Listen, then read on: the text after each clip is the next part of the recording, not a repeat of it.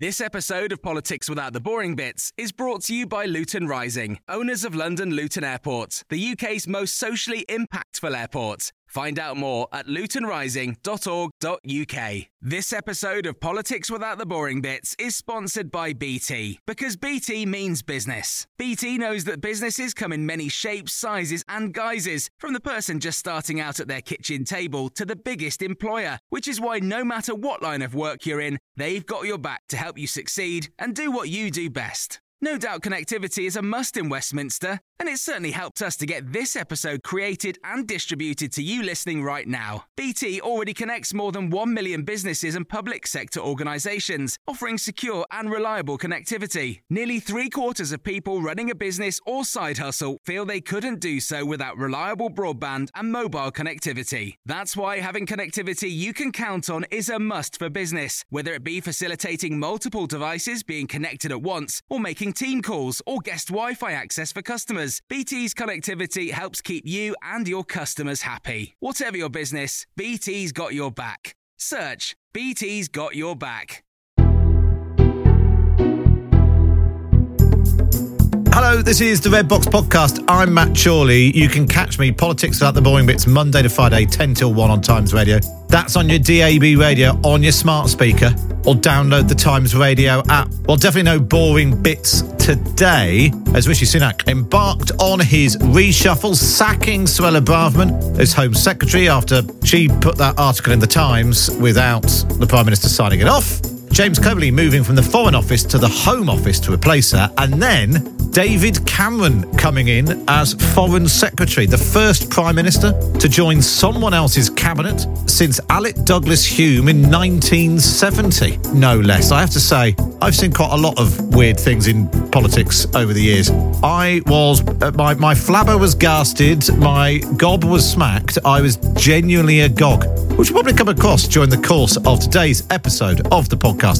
Coming up in our big thing, we take a look at the comeback kid, exactly how David Cameron got here, and what happens next with his biographer, James Hanning, and his former Deputy Chief of Staff, Kate Ford. That's coming up in just a moment. But first, a sort of instant take on the big changes made in the reshuffle with today's columnist panel. The Columnists with Libby Raichie, Libby Purvis and Rachel Sylvester on Times Radio. Yes, and we say hello to Libby Purvis. Hello, Libby. Hello. And hello, Rachel Sylvester. Hi, Matt. Now, Rachel, I want to start with you as someone who has known David Cameron in the good times and bad. I asked Michael Heseltine earlier to sum up David Cameron's comeback in a word. He said excellent. Tim Shipman from the Sunday Times said it means another new ending to his book, his rolling book, his trilogy series, which obviously began with David Cameron calling the referendum, and now it seems, I mean, if nothing else, it's a beautiful ending to his series. How would you sum up David Cameron's comeback in a word? Well, the failed consensus of 30 years is over, isn't it? That, as Rishi Sunak described it. I think it's fascinating, and it's a sign that Rishi Sunak wants to be sensible. He wants to shift back to the centre. Reshuffles, sometimes everyone thinks it's all about human resources. It's basically a personnel issue. It isn't. It's about Prime Minister's values and what are they signalling to the electorate. And he had to get rid of Suella Braverman because I think he realised that he didn't share her values. All the things about the lifestyle choice on homelessness, condemning the protesters, hate marches, that kind of thing about the police and the double standards. And what he's brought back a Remainer to the Foreign Secretary position. He's brought back a former Prime Minister, somebody who's got serious credibility on the international stage. There will be controversy about this. So three things spring to mind. The Greensill scandal, obviously, the lobbying scandal that David Cameron was at the heart of. Secondly, his links with China. He was the champion of the golden era of China. That will raise a lot of eyebrows, particularly on the Tory backbenchers. And also, he did describe Gaza as the biggest open-air prison camp a few years ago when he was Prime Minister. So there will be issues with any kind of person with any kind of political history. There are always issues. But I think it signals that Rishi Sunak wants to take the Tory party back to the centre. He wants to try and win from a position of pragmatic, sensible politics, not ideological culture wars, which I think is a good thing. Libby, I suppose there's a big question as to whether, to some extent, he's tried everything else. So why not try David Cameron? But Rachel's so right that we've sort of had so many reinventions of Rishi Sunak. The quiet man to begin with, where the complaint was we didn't hear very much from him. He wasn't doing very much. Then he started doing quite a lot. It was sort of a hive of activity in his 5 pledges and all of that. And then they sort of had another reboot, and it was much more sort of hardline right wing Rwanda. And then the party conference season tries to then declare the whole of the last 30 years a total disaster zone. Prompting actually David Cameron to come out and tweet and say it was a mistake on HS2, and now he's done full circle again to end up sort of back where he started. Quiet competence rules the day. Yes, it's fascinating. I absolutely with Rachel on everything she's said, and I'm delighted that somebody has bothered to mention Greensill for just about the first time.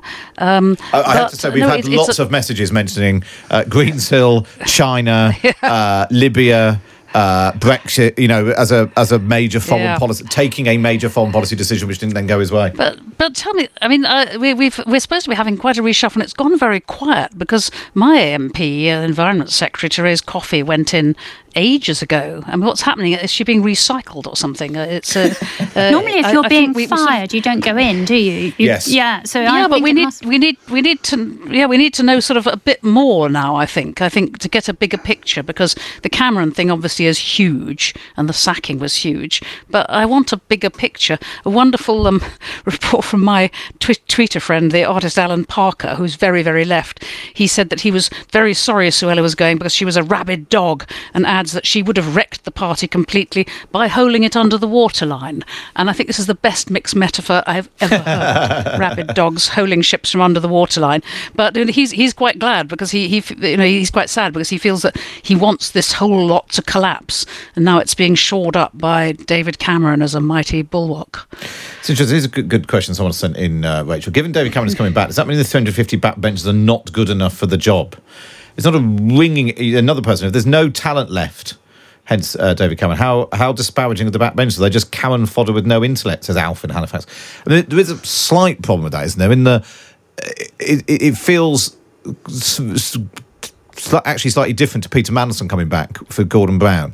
It's such a big throw of the dice, and David Cameron certainly by the end wasn't that popular amongst Tory MPs. No, I think you're right. It's a huge vote of non-confidence in his own party, actually, in his own backbenchers, parliamentary party, to bring back David Cameron. But I think he's obviously decided he needs someone with stature, and that there aren't enough people around the cabinet table even to give that job to. You look at the sort of the kind of lack of credibility of quite a few of those around the cabinet table compared to what it was 10, 20, 30 years ago. It is pretty extraordinary. But also the churn. So, what is it? Is this now the 5th foreign secretary in 5 years? 5 home secretaries. I think it's 6 education secretaries in 18 months, something like that. So no wonder nobody has time to get stature or credibility. And because Rishi Sunak tried to portray himself as the candidate for change at party conference, drawing a line under the last 30 years, long-term decisions for a brighter future and all of that. You can't now go into an election campaign as the candidate for change. And if the Labour Party was worried its time for a change message wasn't landing, literally having the guy who was there at the beginning of this period of Tory government back at the front line just reinforces all of that, doesn't it? Well, and the strange thing is he's been really oddly reluctant to distance himself from the two who really were a disaster for the Tory party, so Boris Johnson and Liz Truss. He's not wanted to really dump on them as much as lots of Tory MPs wish he had. So then you're right, there's a sort of retro feel to it going back for David Cameron. But I think the political significance is huge because he's showing that he wants to go back to a time when the Conservative Party was about modernisation, rebranding, centrism, decontamination of the brand, trying to stop the nasty party after, which is a marked contrast to Suella Braverman. Somebody else has just been getting... Amanda gets in touch saying, I feel strangely comforted by David Cameron's appointment. He's an experienced politician. And then right next to it, Guy emails, so Sunak is raising the dead. This really is a zombie government. Maybe like all these things, is the eye of the beholder, Libby. Yes, well, the great thing is that I think as Foreign Secretary, David Cameron's that it's a good appointment to give him because he is somebody who smooths, who soothes. It's going to be increasingly important to have good relationships within Europe. I mean, we should think about that, as well as the Middle East, as well as Ukraine. I think he'll be quite good at the job, and clearly he was bored. He wishes he hadn't left. He knows probably that he shouldn't have left. He may be able to make some kind of amends. So it's sort of there's an okay feeling about it to me. It's all a bit centrist dad, but it doesn't feel disastrous. I mean, I can think of worse appointments that Rishi Sunak could have made, as I'm sure you could too. It's sort of the grown-ups coming back, isn't it? There has been sometimes a sense that the government's turned into squabbling children, or maybe squabbling teenagers at a party, beating each other up and sort of falling over and getting drunk and shouting and swearing. And it feels like it's a step back towards decency and maturity and grown-ups. But as we've both been saying, lots of problems potentially coming down the track. And I really wonder what the Brexiteers are going to say. How is Keir Starmer going to receive this? I mean, has he said anything yet about this? No, we've heard from Pat McFadden, who I don't need to tell you is Labour's national campaign coordinator. He says, very quickly checking. Yes, they said a few weeks ago, Rishi Sunak said David Cameron was part of a failed status quo. Now he's bringing him back as his life raft. This puts to bed the Prime Minister's laughable claim to offer change from 13 years of Tory failure. There is a really interesting point here that it is Rishi Sunak deciding to stand up to the right of the Tory party. So the reason he brought Suella Braverman in was because he needed to kind of shore up that flank of his support. But this is now saying he's getting rid of her, bringing back a Remainer as Foreign Secretary. It's a big throw of the dice on that front. But I just remember Ken Clarke saying to me once that the right-wingers, the Eurosceptics in the Tory party, they're like crocodiles around the boat, and prime ministers constantly chuck buns at them, and they think that they're going to keep them at bay from the boat by throwing these buns. But the problem is eventually you run out of buns and then they come for you. And that happened to multiple prime ministers, including David Cameron, actually. And Rishi Sunak, I think, is saying, OK, no more buns. I'm bringing Cameron back into the boat. You lot, crocodiles, go back to the swamp. I'm loving this metaphor so much. Better than the rabid dog holding the ship underwater. So when you run out of buns, you get David Cameron. Times Radio with Matt Chorley. Very good morning to you. It's Matt Chorley. Bringing you politics without the boring bits, as we always do between 10 and 1 here on Times Radio. Definitely no boring bits in the politics today. Rishi Sunak sacking his Home Secretary, Suella Braverman, replacing her with James Cleverly, who was the Foreign Secretary. James Cleverly replaced by David Cameron. Now, loads of you are getting in touch asking, how can someone who's not an elected MP now be part of the government? He'll get a seat in the House of Lords is the expectation. I mean, one option would be they could get an MP to resign, trigger a by-election and get him to stand, but there's a very good chance that might go horribly wrong. So he will go into the House of Lords. The first Prime Minister to go in the Lords since Thatcher.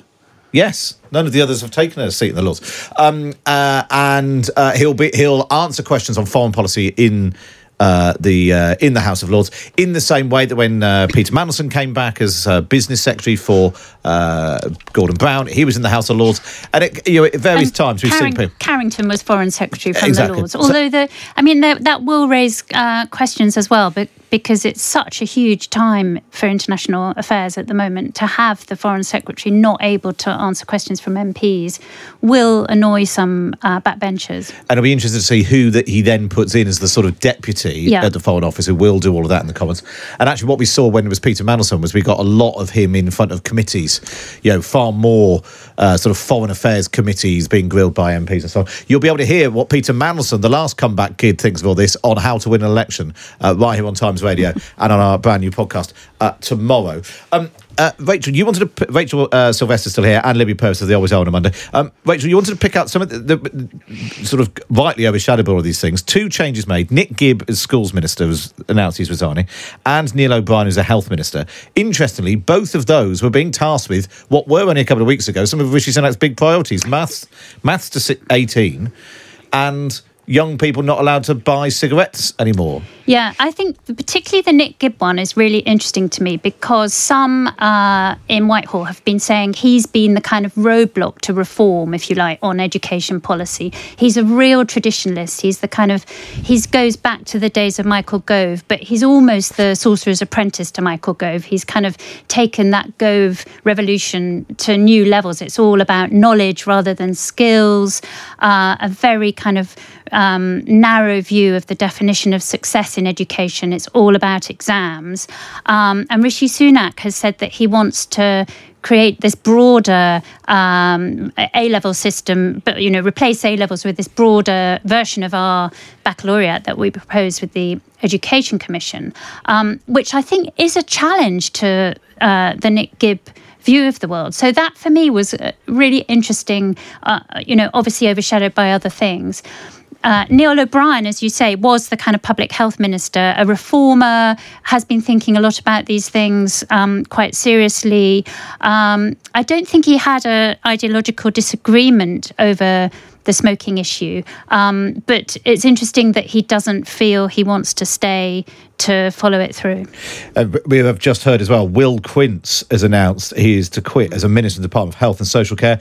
He said he was leaving as he was standing down at the next election, of now focused on his training as a specialist reserve officer in the Army and his work as a constituency MP. A reminder, Libby, that there were a lot of people, part of the reason why this reshuffle was being put off is there were a lot of people who want to stand down at the next election because they can look at the polls and they can see their seats are under threat. And bluntly, they can't be bothered putting all that effort in if they think they're going to lose them. And that the polls in and of themselves do not change just because David Cameron's come back as Foreign Secretary. Yes, there is that feeling, isn't there, that it's sort of nearly all over. This is the last bit of the party. You know, how can we liven these things up before everybody has to go home and turns into, the coach and horses turn into white mice and a pumpkin again for the Conservatives. But it'll be interesting to go on watching what does happen. I think on the whole, the sacking of Suella and this sense of a move away from the hard right of telling the crocodiles to just push off and do their worst is I think it is sort of hopeful. I would like to think that because it's going to be an opposition soon, that it will be a good and interesting opposition, because we had a terrible opposition under Jeremy Corbyn, the Labour Party, and having a bad opposition, which is not competent and not sensible, is actually as bad for the country as a bad government. So, I have hope.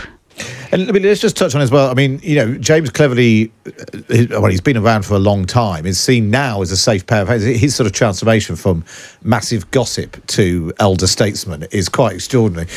He's been seen as a safe pair of hands at the Foreign Office. Clearly, he had to depart from there because David Cameron was coming in.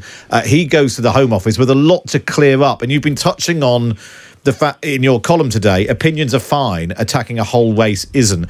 This is a time for calm, rational nuance, all the things that actually been lacking under Suella Braverman.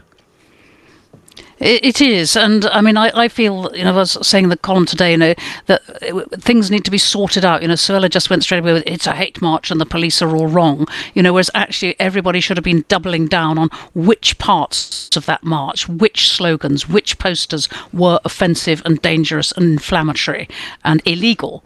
They should be doubling down on that rather than the whole march, because I will not condemn decent people for being so distressed about bombings in Gaza that they feel they have to take to the streets, and a lot of them were decent people. But I think they should have been doubling down on the detail, and that is something which a Home Secretary and in conversations with the police and in conversations with adjustments of the law should be doing, not this grandstanding nonsense we've had from Braverman for years. What do you think of Cleverly at the Home Office, Rachel? I don't actually know where he stands on a lot of these law and order questions. But I think if Libby says is absolutely right, the priority now has got to be to move on from this kind of divisive rhetoric and the language of divisions, and to try and calm things and soothe things and bring the country together. And I think that's where Rishi Sunak is actually. So he didn't repeat Braverman's comments about multiculturalism or homelessness or the hate marches, as she called them. And I think that by appointing cleverly to that position, he will be signalling a change of direction and a new, more conciliatory tone. We'll see if that is how it pans out. Given it, if we can now bring back anyone in the cabinet, who would you like to see come back? We've had absolutely loads of people making suggestions. David says bring back Portillo as Minister for Transport. Where were some of the others? Lord Baker should come back as Education Secretary, says Jeff. Bring back Disraeli as Prime Minister, says Ross. Who would you like to bring back, Libby? I think we'll have Disraeli. He could do something about this anti-Semitism on the streets, couldn't he? That's true. You could sort that out. Someone else says, Phil says, if the PM knows he will lose the election, then why not bring out the big guns? William Hague will be walking into number 10 next. Well, I did wonder whether he was going to offer that Foreign Secretary to William Hague, but because they're obviously very close. Because Rishi Sunak took William Hague's job, not job, his constituency in Richmond. So, go on, then make a prediction. This time next week, will this have made any difference to Rishi Sunak's fortunes in the polls? Is this what do you call it, like the defibrillator? He needed to sort of restart the Tory party in the public's mind. I don't think a reshuffle can ever do that. But if he's signalling a change of direction and a reset to the centre, then that could make a difference by the time of the election. I don't think it's an overnight thing, and I don't think just changing the people who are there is going to make that difference. But if he then asserts this more moderate values, this more centrist approach, and doesn't give in to the crocodiles, then I think that might make a difference. But I actually think it's pretty difficult. I think that time for a change mood is very, very strong in the country. Libby, just briefly, will it make any difference? Not in a week. Libby Purvis and Rachel Sylvester there, and of course you can read them in the Times every week, alongside rolling coverage, particularly on big news days like a reshuffle. You just want to be able to go online and see it all. Go to thetimes.co.uk/Times Red Box to subscribe right now. Up next, it's Cameron, the comeback kid.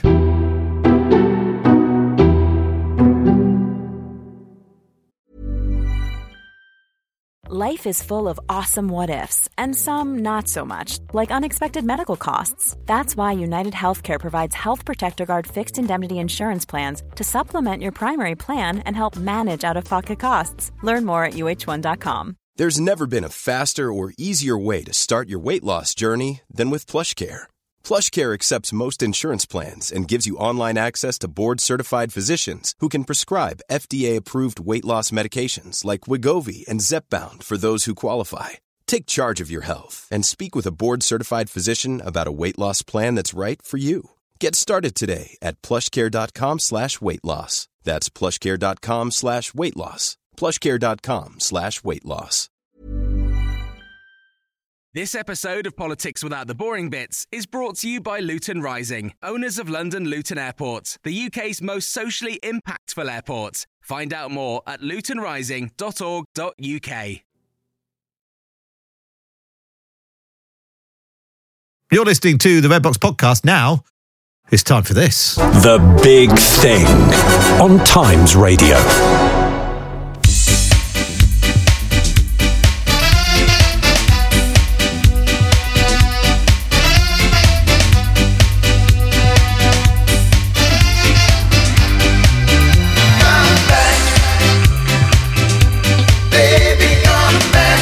I've seen a lot of political comebacks in my time, or at least attempted ones, none quite so dramatic as a former Prime Minister coming back into the cabinet, in part because it hasn't happened since 1970, when Alec Douglas-Home, former Prime Minister, had only been a Prime Minister for a year when he lost the general election, and then he was brought back by Ted Heath.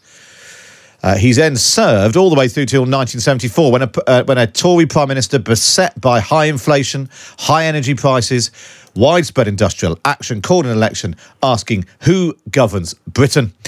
And Howard Wilson's Labour Party won. There's a reason why Keir Starmer hopes that next year's general election could well be a rerun of all of that. So today we want to take a look at David Cameron's comeback, its significance of it.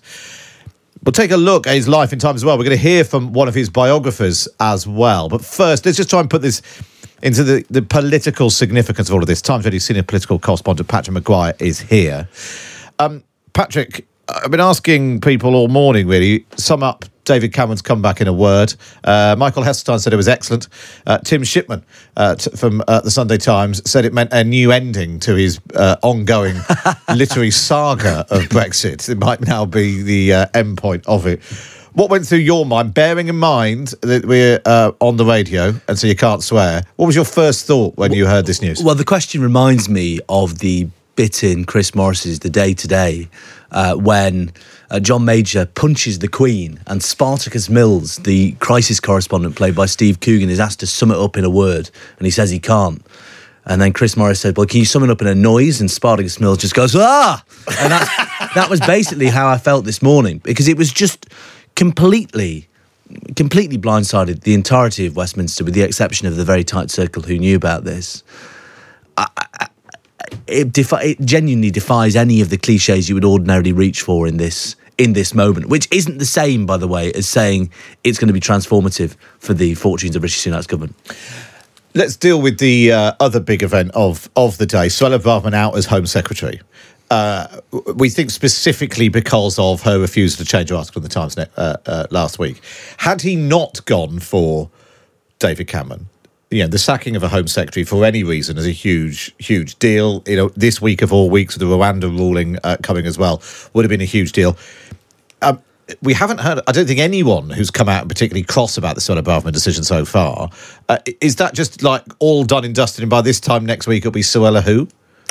It's really interesting, that, isn't it? In that for weeks and weeks and weeks we've heard that sacking Suella Braverman would make her a martyr on the right of the Conservative Party, that immediately, as the Times reported on Friday, that 2 ministers would go if she went. Those 2 ministers haven't gone. I think we can safely assume Will Quince and Nick Gibb are not the Suella Braverman solidarity campaign. So you look at this and think, is the Suella Braverman right of the party Praetorian Guard narrative the dog that didn't bark?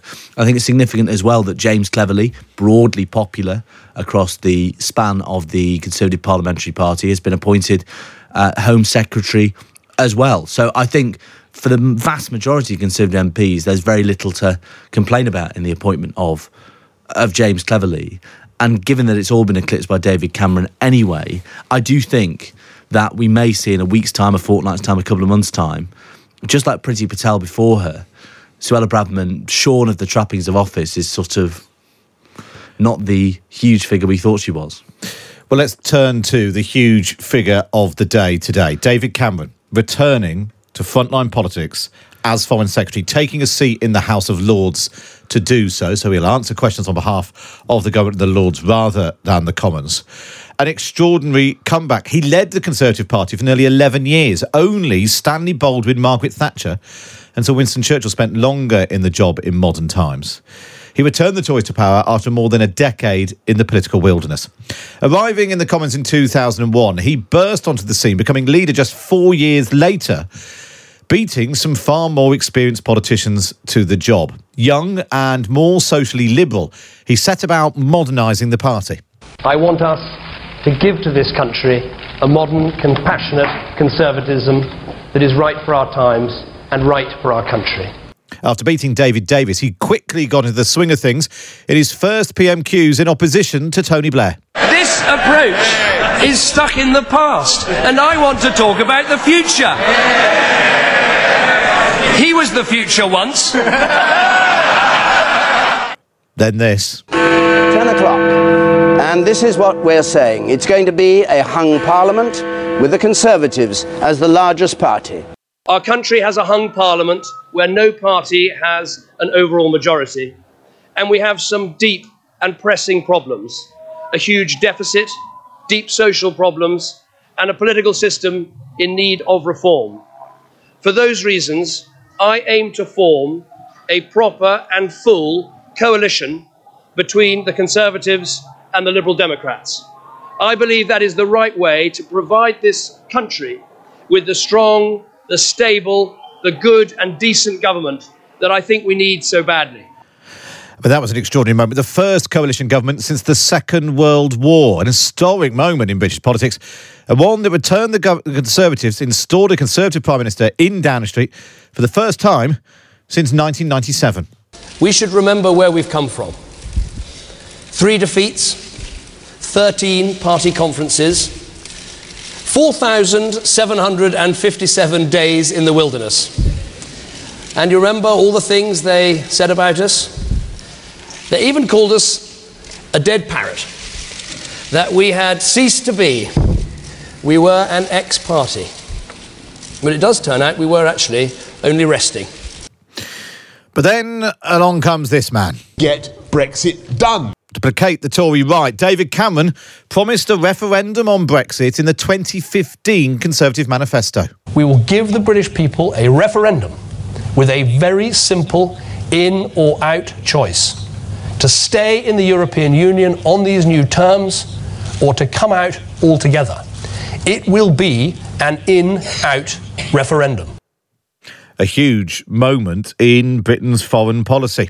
He went on to share platforms with Labour Party figures as he backed Remain, but promised to stay on even if the public voted to leave. I think the question is, if we vote to leave, will we carry out that instruction? Yes. Will I carry on as Prime Minister? Yes. Will I construct a government that includes all of the talents of the Conservative Party? Yes. Do I think it's the right course for our country? No, I don't. I think we would be stronger, safer and better off in. You've been a very, very... But things didn't quite turn out that way. But the British people have made a very clear decision to take a different path. And as such, I think the country requires fresh leadership to take it in this direction. I love this country and I feel honoured to have served it. When he went on to finally confirm when he would be standing down as Prime Minister, he almost seemed to be whistling as he went. Right. So, what has he been up to since then? Back in 2020, during the middle stages of the pandemic, I spoke to David Cameron and he told me what he'd been up to. I was at our house in Oxfordshire with my wife and children.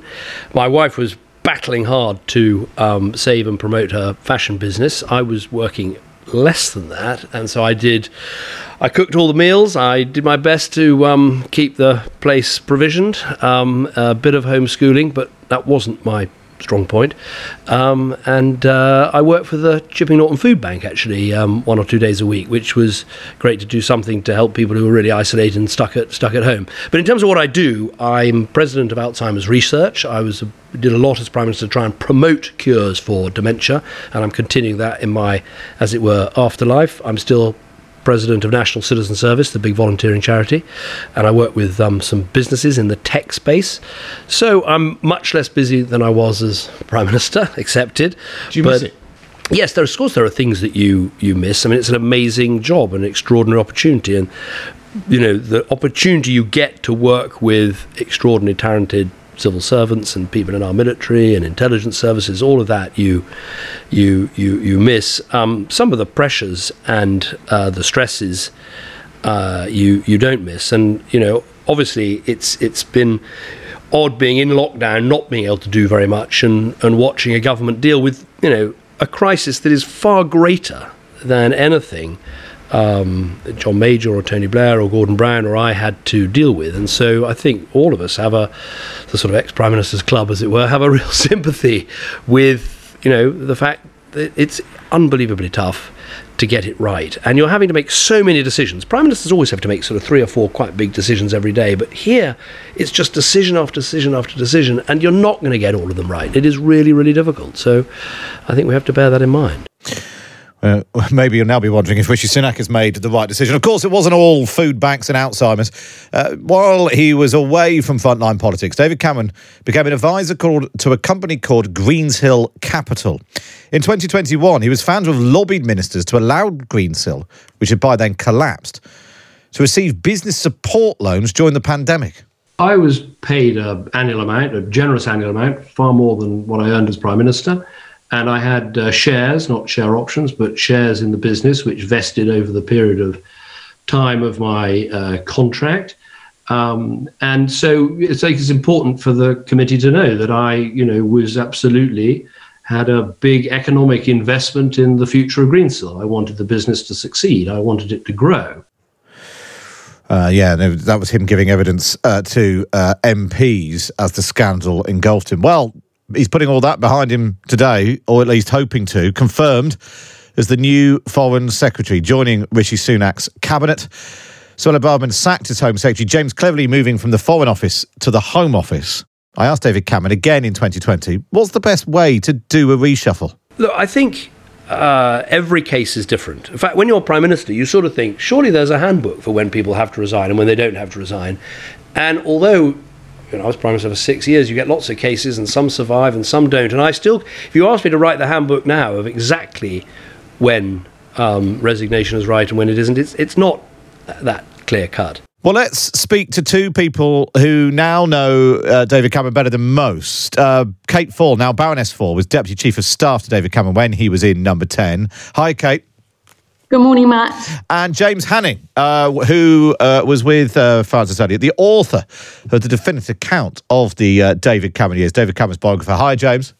Morning, Matt. Morning. Kate, did you know this was happening? And if not, what was your reaction this morning? Well, David did take soundings from some of his, just one or two of his sort of closest allies, but it certainly was a shock. It certainly wasn't what I was expecting. I do commend Rishi for putting someone of such stature and experience in an important job at such an important time, and not minding to have someone sort of senior, a tall poppy alongside him. It's refreshing to see a Prime Minister who's happy to do that. What did you make of it, James? Is this a sign that actually David Cameron hasn't really enjoyed the last 7 years in the shepherd's hut, trying not to lobby for anyone? Well, yeah, I think that's right. I mean, I was thinking earlier, the oldest cliche in the book is that all political careers end in failure.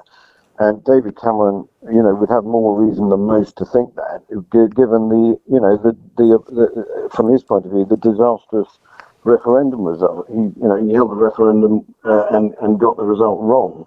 And, for a lot of us, that's been a sort of calamitous mistake. And he's had to live with that.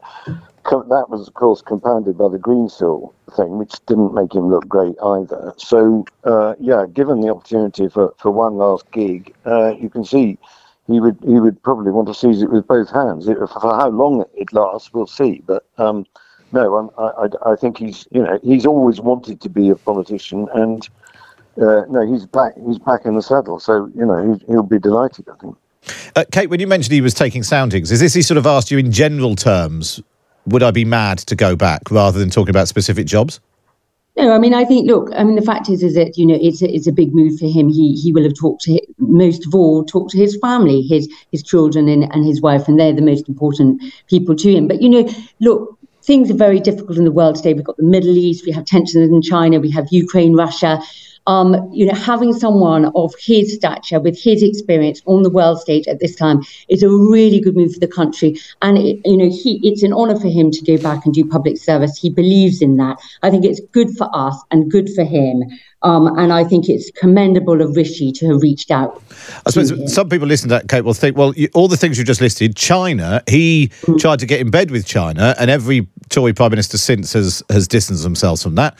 You talk about the Middle East. His track record, particularly in Libya, was pretty bad, given that they went in and removed Gaddafi, then sort of just packed up and left afterwards. And then closer to home, European capitals right across Europe, still pretty furious with him for calling this referendum and reassuring them it was all going to be fine. Well, Matt, in answer to that, I would say, first of all, he saved lives in Libya. Second of all, he in China has changed a lot since she has been around for many years and moved to a more autocratic nature. So China has changed, and our reaction to China has changed. And in terms of the EU, he put a question to the country, we're democracy. So on all of those fronts, I disagree with the viewpoint that you're putting forward. Fine, but I was merely making the point that some listeners might be thinking, James, how do you think David Cameron puts himself sort of in history? He'll be aware of the Alec Douglas-Hume comparisons, albeit that, the Tories went on to lose that election. Do you think he just hopes that actually, come at the later point in his life, we come to see him for more than just losing the referendum? I mean, he's got to do something pretty spectacular. I mean, short of solving the crisis in the Middle East, he's got to do something pretty spectacular as Foreign Secretary for that not to ultimately be the first line of his political obituary. Yeah, well, a friend of mine texted me and said, well, what's in it for him? And I think, it's a pretty tall order to kind of bury the memory of the referendum, as you say. On the other hand, I suspect, as Kate says, it's quite a big, kind of magnanimous thing of Rishi to do to bring him back. And he did, he was criticised by some people for not having a clear sense of direction and being more of a Conservative by disposition than by kind of having a checklist of things to do. But he was by and large fairly competent and shrewd figure, and I think he will be very useful to Rishi. The other thing, of course, is that this will rattle the bars of Boris Johnson no end. Because Rishi and Boris, we know, are not best of friends, and I think the fact that Cameron is now back on the stage will be, it may rile Boris a little, but no, it would be remarkable if Cameron, rescues this huge poll, this great losing position in the poll. That would be extraordinary. But he can mitigate the memory of his years as Prime Minister, and the most recent memory is probably the one that we'll have it'll appear in the foreground, as it were, of people's memories. Do you mean Patrick Maguire back in that? Patrick, in terms of the politics of this, it is extraordinary that only 6 weeks ago, Rishi Sunak's previous latest relaunch, reset, was to position himself as the counterpoint to 30 years of a political status quo that had failed, which included, clearly David Cameron was in charge of the Tory party for a big chunk of that, and prompted David Cameron to publicly criticise him over his decision to scrap HS2. So you sort of wonder both, how long has this been in the motions for, and was there a lot of kissing and making up to be done? Well, and indeed David Cameron also publicly criticised another policy position to which Rishi Sunak is committed, the cut in the 0.7% of GDP aid target. Yes, you imagine there was perhaps some awkward conversations. I'd be very interested to see who brokered it. It's not hard to detect the hand of William Hague, who of course is very close to Rishi Sunak and David Cameron. You wonder whether he had a role in this. In terms of the politics, though, I'm much more interested, less in that narrative, which is obviously awkward for Rishi Sunak, but what this means for the face the government presents in two respects. One is you have a foreign secretary who is basically immune to the vicissitudes of domestic politics, a bit like Antony Blinken, who can fly around the world not having to worry about, not necessarily having to worry about being re-elected or whatever. So that's very interesting. And the second thing, as you were saying, is, how do you sell this to the public? Indeed, will the public care at all? One thing I wanted to ask you about, Kate, so is people pointing out that this now means that all four great offices of state are held by men. It's the first time that's happened since Gordon Brown's, the last days of Gordon Brown's government. Alan Johnson, Alistair Darling and David Miliband are all in the top jobs. Does that sort of thing still matter? Yeah, I do think it matters. I think that is definitely a shame. I hope, let's see what happens with the rest of the reshuffle, whether we see people like Laura Trott coming in, whether we see more women in the cabinet. But yeah, I take your point. But look, at the end of the day, he had, in my view, done the right thing to get rid of Suella Braverman, especially after this weekend. And David Cameron, I think, is a very good choice. So sometimes that's just what happens. We should say that Theresa May has given her congratulations to David Cameron on his return to government. His immense experience on the international stage will be invaluable at this time of great uncertainty in our world. Looking forward to working together again. I wonder why I didn't go the whole hog and put her back in the Home Office. There's still time. There's still time. The reshuffle's not finished. Get the old gang back together. Get Liz Truss in. She could be Chancellor. What could possibly go wrong? James, does this mean you're going to have to do an updated edition of your biography of Cameron? Oh, I don't know about that.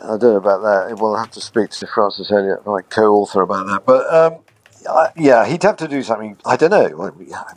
Never say never, but he'd have to do something pretty remarkable, as you suggest. And who knows? If the Tories won the election, then people would just saying, "Oh, well, there you are. Let's bring back Dave," and that was the secret. That was the secret. It's unlocked it all. Kate, do you think this is going to be enough to kick-start the Tories' poll ratings, which basically haven't moved despite all of the many reinventions of Rishi Sunak that we've seen in the last 12 months? It's difficult to tell, Matt. I mean, obviously they are, way behind in the polls. You have seen a bit of an attempt to build up momentum with King's speech and now the reshuffle, and then we've got the autumn statement next week. But I think, look, to me, I mean, and coming into next year, they'll hope to have sort of fresh faces promoting the big themes of the Rishi government and hope to turn around the polls. I mean, we shall see. But I think the main thing is what's best for the country is to have some really good people in place. David Cameron, Jeremy Hunt kept in place. I'm sure James Cleverly will make a good Home Secretary, certainly better than Suella Braverman. So we shall see. And what's your top tip to him when he's entering the House of Lords? What's the thing he needs to get his head around? How does the canteen work? Where are the loos? What's your top tip for I don't think David Cameron will be spending very much time in the House of Lords at all. He'll be on a plane trying to help sort out some of these problems we're facing globally. Very good. Although obviously he will be there answering questions, because that will be one key part of it. Kate Fall, Baroness Fall, good to speak to you. Thanks so much for joining us. Former Deputy Chief of Staff to David Cameron. James Hanning joined us as well, biographer of David Cameron. Cameron, Practically a Conservative, which he co-wrote, as you were saying, with Francis Elliott. Patrick McGrath, that was the book that revealed that David Cameron enjoyed chillaxing. Well, it turns out he's probably had enough chillaxing. Was nearly expelled from Eton for a bit of dope. But that's the thing too. You mentioned chillaxing. That is, speaking to friends of David Cameron and people who used to work for David Cameron and Tory MPs this morning, all of them have said to me, David Cameron has been really, really bored and unfulfilled over the past 7 years. So that is part of the reason why he would do something like this. But there are so many questions, who responds for the government in the Commons? Does David Cameron still get, as Rachel Sylvester was saying, still get that dosh that former Prime Ministers get? In 2010 he called Gaza a prison camp, both in the Commons and in a speech in Turkey. Is that still his view? Are we going to see a shift in the UK's position? What role does he want to play in the Middle East? Is he going to be, in meetings with MBS, etc., etc.? There's so many fascinating questions. And while this isn't going to shift the dial, it is obviously helpful for the government. Let's not lose sight of the first thing Rishi Sunak did this morning, which was sack Suella Braverman. It is obviously helpful for the government in some respect, even if it's very, very limited, to not have a Home Secretary who's veering off message every week, or indeed, as per last week, multiple times a week. So while David Cameron himself is unlikely to be transformative, Suella Braverman going is clearly good news for the number 10 comms grid, if nothing else.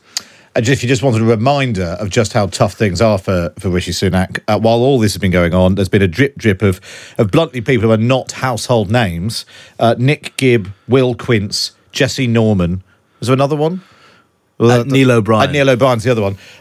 All long-standing mid-ranking ministers. Mid-ranking ministers broadly considered to be competent and good at their jobs. And actually quite Cameroon in their politics, all announcing they are quitting the government, largely because they're standing down in the next election, arguably because they think they might lose their seats. And that's just a reminder of the state we're in. And, if you quit now, you've had a year out of government, so you can just take up a new lucrative private sector job. And that's all we've got time for on today's episode of the podcast. Don't forget, How to Win an Election returns on Tuesday.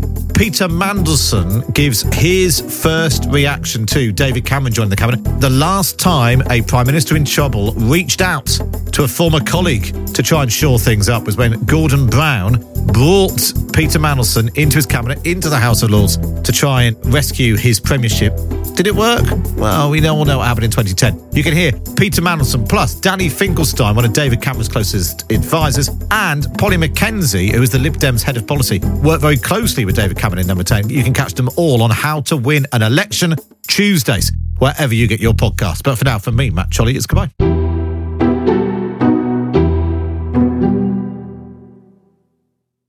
This episode of Politics Without the Boring Bits is brought to you by Luton Rising, owners of London Luton Airport, the UK's most socially impactful airport. Find out more at lutonrising.org.uk. Hey, it's Danny Pellegrino from Everything Iconic. Ready to upgrade your style game without blowing your budget? Check out Quince. They've got all the good stuff, shirts and polos, activewear, and fine leather goods, all at 50 to 80% less than other high-end brands. And the best part? They're all about safe, ethical, and responsible manufacturing. Get that luxury vibe without the luxury price tag. Hit up quince.com/upgrade for free shipping and 365-day returns on your next order. That's quince.com/upgrade.